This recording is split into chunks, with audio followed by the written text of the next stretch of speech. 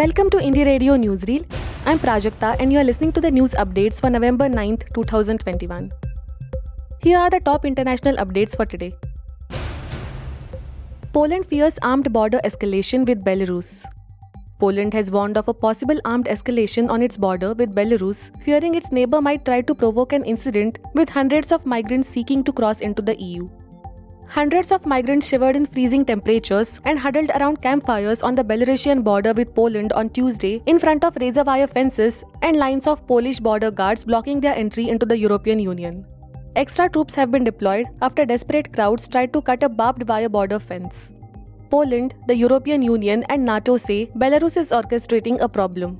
Poland said it is shutting a major border crossing at Kuznica. Poor nations press wealthy ones to pay up for climate change. Poor nations are pressurizing the wealthy nations at the United Nations Climate Summit, that is COP26, to pay up for the mounting damage caused by global warming. They are pointing to increasing powerful storms, cyclones, droughts and floods afflicting their people. The campaign being waged at the COP26 in Glasgow seeks hundreds of billions of dollars a year more for climate-vulnerable economies, even as they struggle to access some $100 billion pledged by world powers years ago. Those previously promised funds, meant to help developing nations transition off fossil fuels and adapt to the future realities of a warmer world, were offered in the recognition that poorer countries are least responsible for climate change. Palestinian PMs calls on US Congress to recognize Palestinian state. Palestinian Prime Minister Mohammed Ishtay on Monday called on the US Congress to recognize an independent Palestinian state on the 1967 borders with East Jerusalem as its capital. He called on the US congressmen to work on amending the American laws which link both the Palestinian National Authority and the Palestinian Liberation Organization to terrorism. He also requested the delegation to pressure Israel to allow Palestinian National Authority to hold general elections in all the Palestinian territories including East Jerusalem. Island nation Tuvalu looking at legal ways to be a state if it is submerged.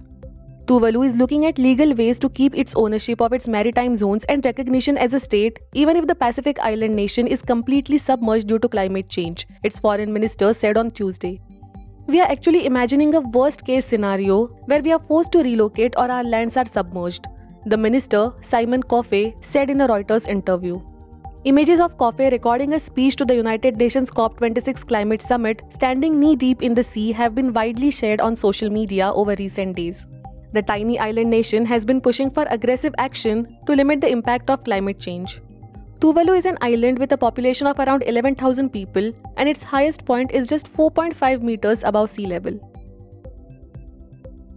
UK PM does not support ban on lawmakers having second jobs, spokesman says. British Prime Minister Boris Johnson does not support an outright ban on members of parliament having additional jobs, his spokesman said on Tuesday. This was amid a row over lawmakers taking on often highly lucrative external roles. The government apologized on Monday for its botched attempt to protect a ruling party lawmaker by changing rules designed to prevent corruption in parliament.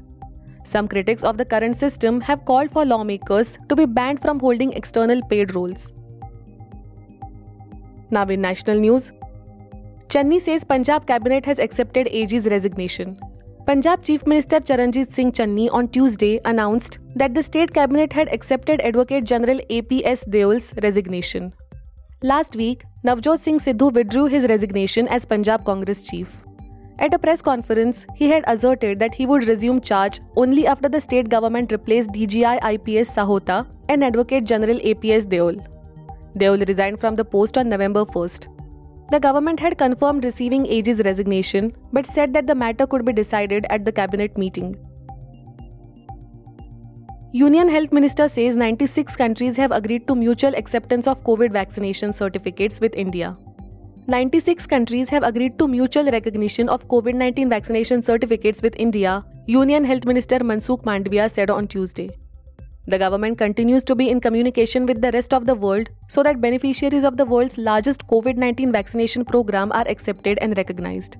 Consecutively, persons traveling from these countries are provided certain relaxations as enunciated in the Union Health Ministry's guidelines on international arrivals issued on October 20, 2021. Bhopal Government Hospital never applied for fire NOC. Bhopal's Kamla Nehru Hospital, in which at least 4 infants died late Monday in a fire, did not have a no objection certificate, that is NOC, from the fire department, a government officer has said. The fire officer of Bhopal Municipal Corporation said that the hospital had never applied for any fire NOC. They also added that all the firefighting equipment in the hospital was in a defunct state. Officials had said that the fire broke out in a general ward and a NICU ward. They said that 36 out of 40 infants in the ward were rescued, while 4 succumbed in the blaze. BJP wins 34% seats unopposed in Tripura civic bodies. The ruling BJP won 112 of the 334 seats uncontested in the Agartala Municipal Corporation or AMC and 19 urban local bodies ahead of the November 25th elections amid violence allegations. The officials said 785 candidates of different parties, including BJP, CPI Marxist-led left parties, Trinamool Congress and Congress are vying for the 222 seats. Votes for the crucial elections to the 20 urban local bodies in Tripura will be counted on November 28th.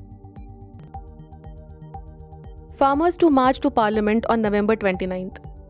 Farmers' unions protesting against the centre's new farm laws have decided to march to Parliament on November 29th. This will be shortly after their protest at the Delhi border completes 1 year. The decision was taken today by the 9-member committee of the United Kisan Morcha, an umbrella body of the farmers' unions. On November 29th, farmers from Ghazipur border and Tikri border will leave for Parliament House on their tractors. They said they will hold a sit-down protest wherever they are stopped. Thank you for listening to Indie Radio Newsreel. For more news, audiobooks and podcasts, stay tuned to Indie Radio or log in to www.indiejournal.in. Also consider subscribing to listen to our premium shows.